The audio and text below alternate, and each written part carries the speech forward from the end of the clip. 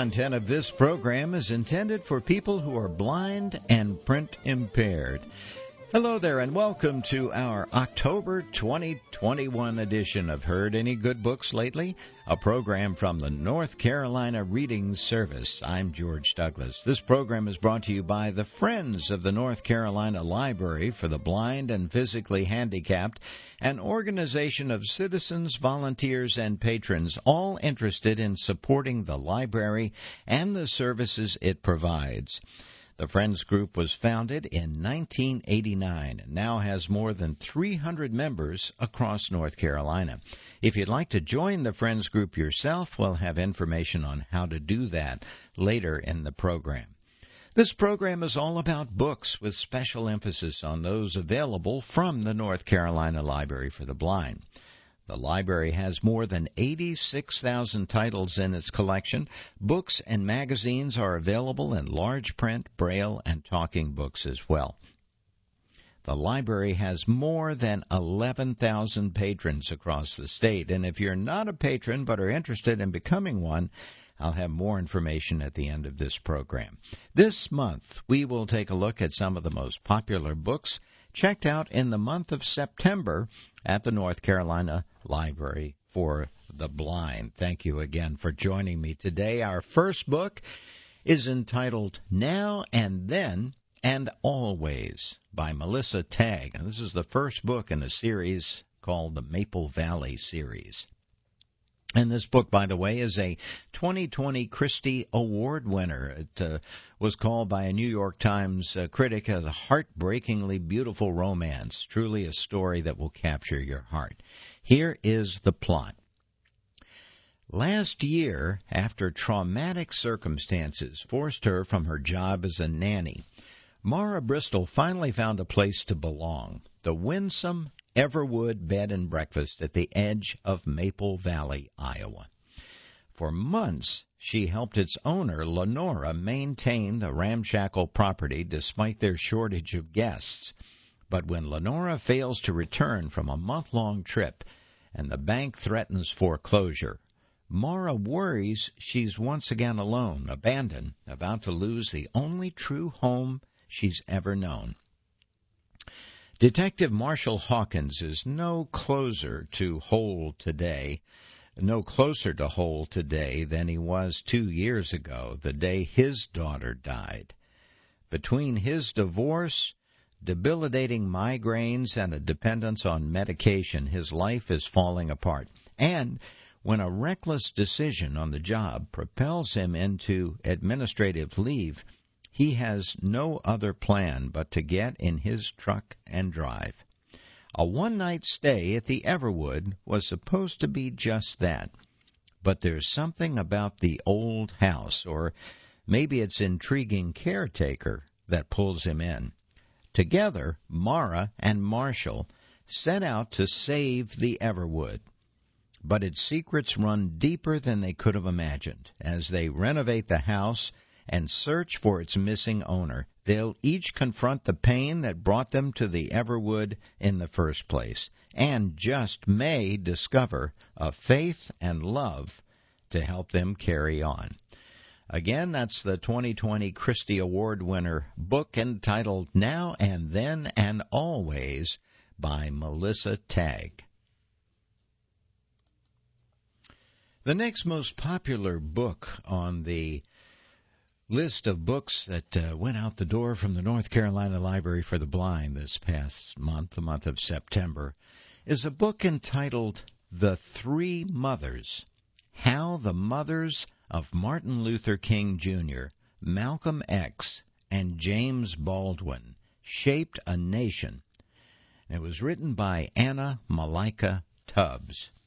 This is quite a long summary, but I think this book is worth it, so bear with me here.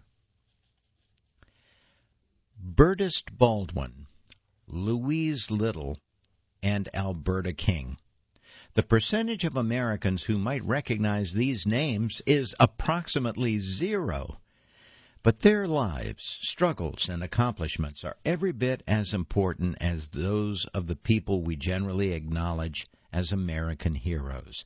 And that is why Anna Malika Tubbs' detailed account of their lives is so significant and timely.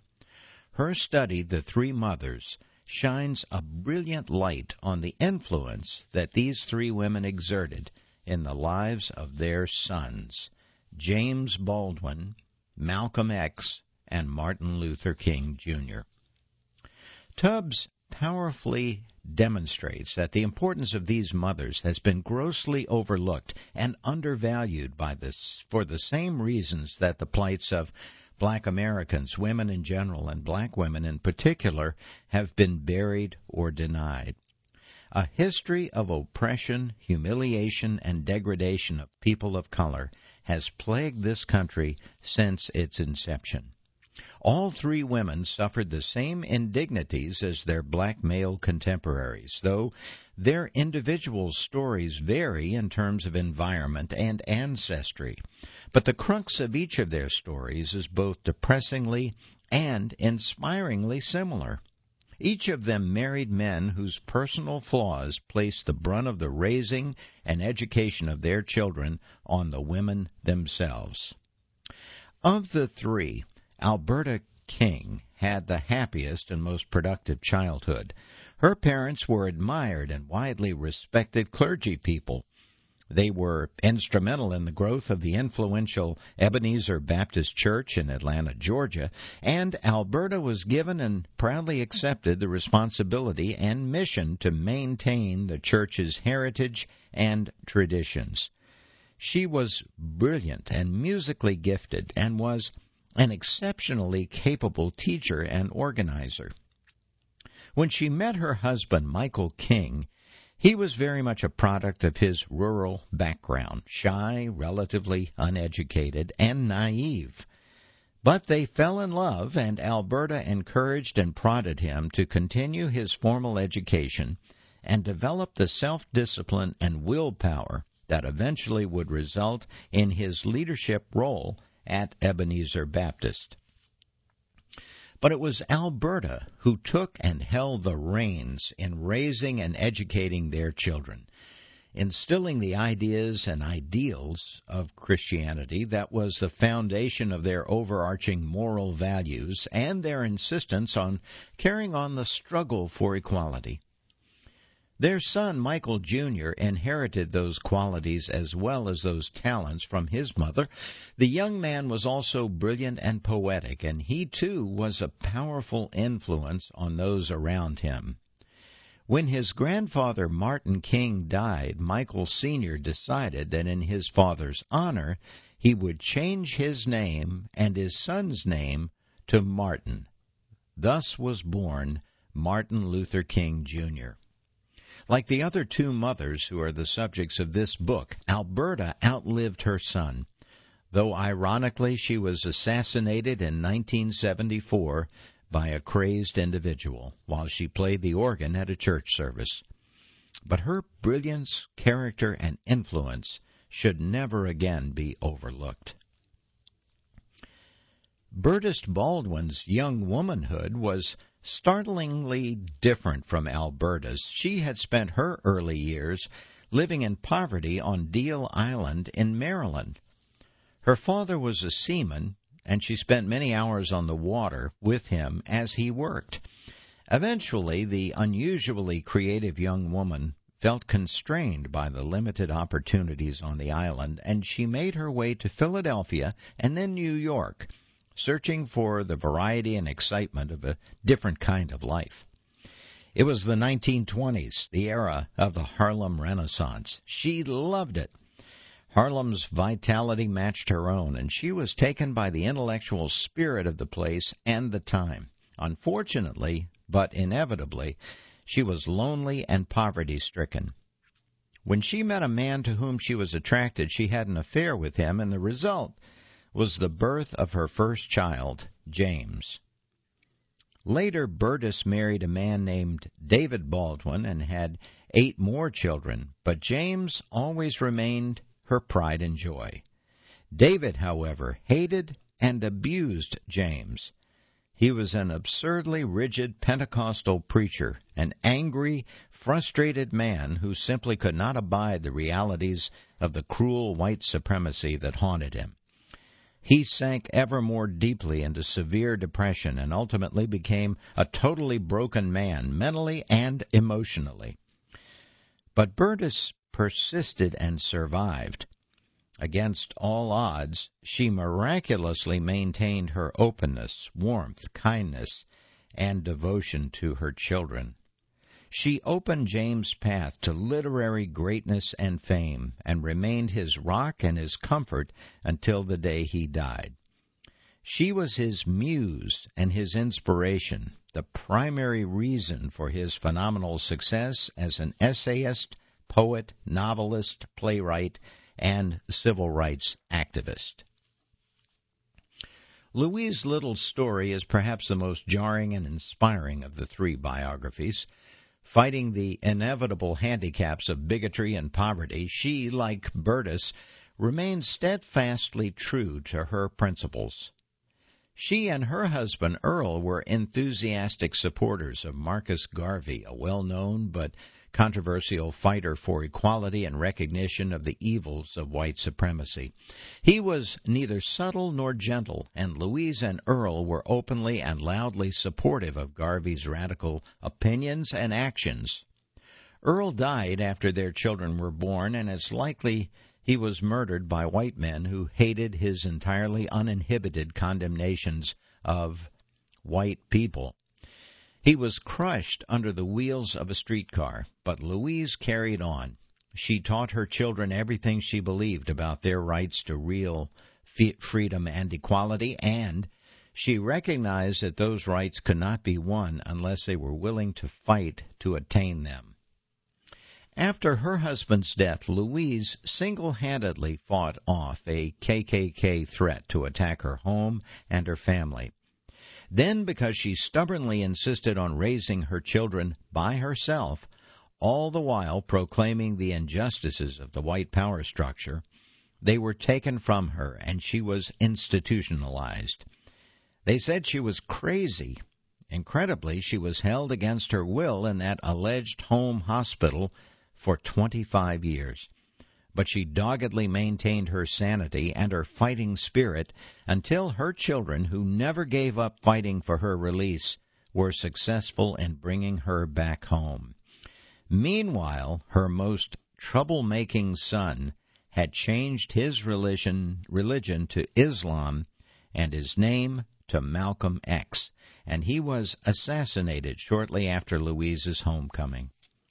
But before he died, he had advanced the cause that his mother had lived for, perhaps as effectively and certainly as valiantly as any American hero. Louise lived for 26 more years, fighting all the way. We must profusely thank Anna Malika Tubbs for bringing these heretofore untold stories of amazing women to our attention. It should have happened long ago. I would be remiss, the reviewer says, if I did not point out some flaws in the narrative that detract a bit from the power of the author's efforts. I lay the blame for these shortcomings squarely at the feet of her editors. The basic organizational structure of the work is questionable. Chapters jump almost randomly, it seems, from general contextual background information to sections specifically about the women's lives, and then back again. There are also many instances of awkward sentence structures and ineffective word choices. And finally, the timelines are often confusing and occasionally incorrect. In one instance, for example, we read about the awful pictures of black people that appeared in magazines and other periodicals and books and on television in the 1920s and 30s, before television was commercially available to the general public. However, we should not allow these flaws to interfere with or detract from our appreciation of Tubbs' work. She has brought to light the heroism of people whose lives have rarely been studied and presented to the public. Her book should be read and carefully considered and absorbed by every American who cares about equality, justice, and the inalienable rights of black women, black mothers, and all people of color. That book review was written in March of this year by Jack Kramer. Again, that book is entitled The Three Mothers, How the Mothers of Martin Luther King Jr., Malcolm X, and James Baldwin Shaped a Nation. And that book was written by Anna Malika Tubbs. And you're listening to Heard Any Good Books Lately, a production of the North Carolina Reading Service. I'm George Douglas. Thanks for joining me today. That was a pretty long review, but I hope that you enjoyed it. It sounds like a good book. Now we will lighten the mood a little bit with a look at another popular book last month. It was called A Good Day for Chardonnay by Darenda Jones. Here's the plot for this one. Running a small-town police force in the mountains of New Mexico should be a smooth, carefree kind of job. Sadly, full-time sheriff and even fuller-time coffee guzzler Sunshine Vicram, that's V-I-C-R-A-M, didn't get that memo. All Sunshine really wants is one easygoing day. You know, the kind that starts off with coffee and a donut, or 3, and ends with takeout pizza and a glass of Chardonnay, or 7. Turns out that's about as easy as switching to decaf. What kind of people do that, and who hurt them? Well, before she can say iced mocha latte, Sunny's got a bar fight gone bad. A teenage daughter hunting a serial killer, and, oh yes, the still unresolved mystery of her own abduction years prior. All evidence points to a local distiller, a dangerous bad boy named Levi Ravender. But Sun knows he's not the villain of her story. Still, perhaps beneath it all, he possesses the keys to her disappearance at the very least. Beneath it all, he possesses a serious set of abs. She's seen it once, accidentally. Oh, between policing a town her hunky chief deputy calls 4 cents short of a nickel, that pesky crush she has on Levi, which seems to grow exponentially every day, and an irascible raccoon that just doesn't know when to quit, Sunny's life is about to rocket to a whole new level of crazy. Yep. Definitely A Good Day for Chardonnay, and that's the title of that book, A Good Day for Chardonnay, written by Darenda Jones. Now let's take a look at a pretty interesting book called The Bohemians by Jasmine Darznik. This is a dazzling novel of one of America's most celebrated photographers, Dorothea Lange, exploring the wild years in San Francisco that awakened her career-defining grit, compassion, and daring. Here is the plot. In 1918, a young and bright-eyed Dorothea Lange steps off the train in San Francisco, where a disaster kickstarts a new life. Her friendship with Caroline Lee, a vivacious, straight-talking Chinese-American with a complicated past, gives Dorothea entree into Monkey Block, an artist colony and the bohemian heart of the city. Dazzled by Caroline and her friends, Dorothea is catapulted into a heady new world of freedom, art, and politics. She also finds herself unexpectedly falling in love with the brilliant but troubled painter Maynard Dixon. Dorothea and Caroline eventually create a flourishing portrait studio, but a devastating betrayal pushes their friendship to the breaking point and alters the course of their lives. The Bohemians captures a glittering and gritty 1920s San Francisco with a cast of unforgettable characters, including cameos from such legendary figures as Mabel Dodge Luhan, Frida Kahlo, Ansel Adams, and D.H. Lawrence. A vivid and absorbing portrait of the past, The Bohemians shows how the gift of friendship and the possibility of self-invention persist against the ferocious pull of history. As Dorothea sheds her innocence, her purpose is awakened, and she grows into the figure we know from history, the artist whose iconic Depression-era photographs like Migrant Mother broke the hearts and opened the eyes of a nation. Again, the book is called The Bohemians, and it's by Jasmine Darznik.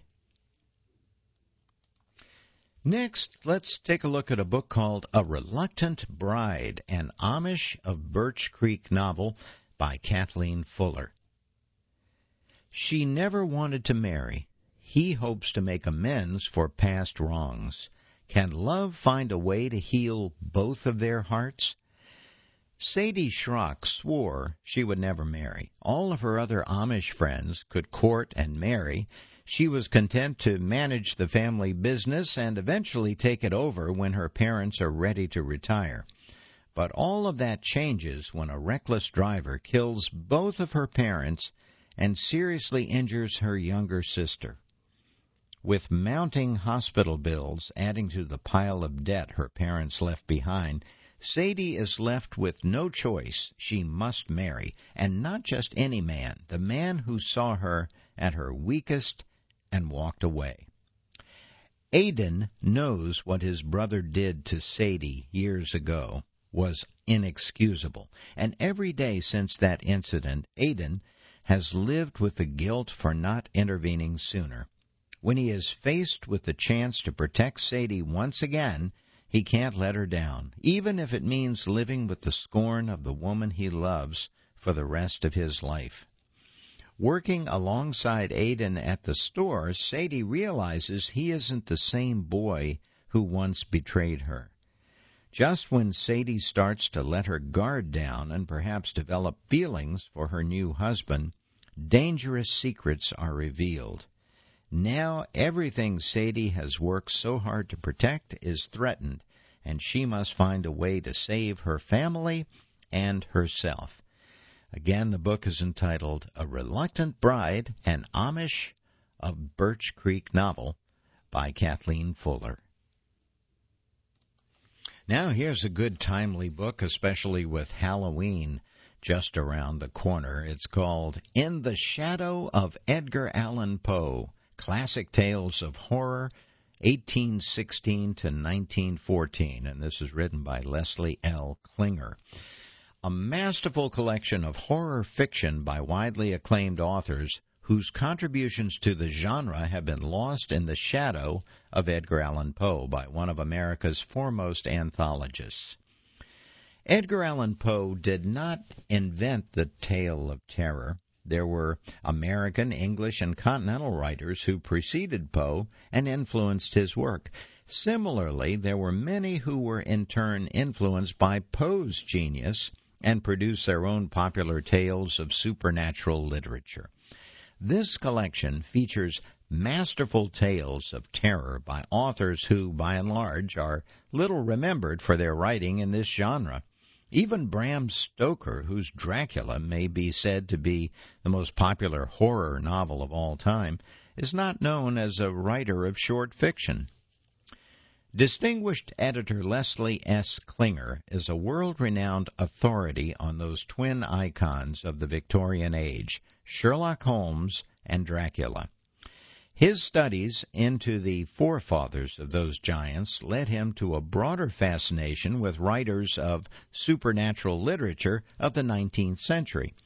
The stories in this collection have been selected by him for their impact. Each is preceded by a brief biography of the author and an overview of his or her literary career, and is annotated to explain obscure references.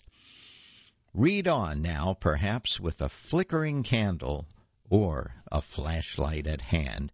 Some of the stories in this book, by the way, are by Ambrose Bierce, Joseph Sheridan Le Fanu, Theodore Gautier, Charlotte Perkins Gilman, Arthur Conan Doyle, Lafasadio Hearn, M.R. James, Bram Stoker, and many others. It sounds like good Halloween reading to me. It's called In the Shadow of Edgar Allan Poe, Classic Tales of Horror from 1816 to 1914, compiled by Leslie S. Klinger.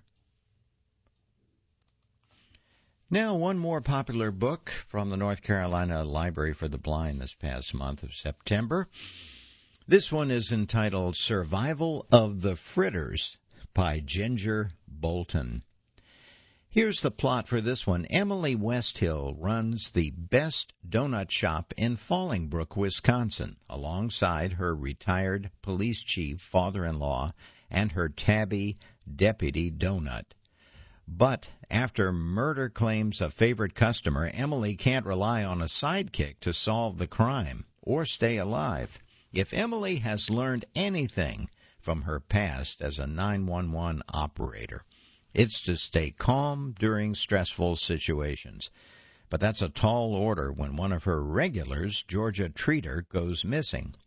Georgia never skips morning cappuccinos with her knitting circle. Her pals fear the worst, especially Lois, a close friend who recently moved to town. As evening creeps in, Emily and the ladies search for Georgia at home, and they find her murdered among a scattering of stale donuts. Disturbingly, Georgia's demise coincides with the 5-year anniversary of her son's murder, a case Emily's late detective husband failed to solve before his own sudden death. With Lois hiding secrets and an innocent man's life at stake, Emily's forced to revisit painful memories on her quest for answers. Though someone's alibi is full of holes, only a sprinkling of clues have been left behind. And if Emily can't trace them back to a killer in time, her donut shop will end up permanently closed for business. Again, that book is called The Survival of the Fritters, and it's by Ginger Bolton.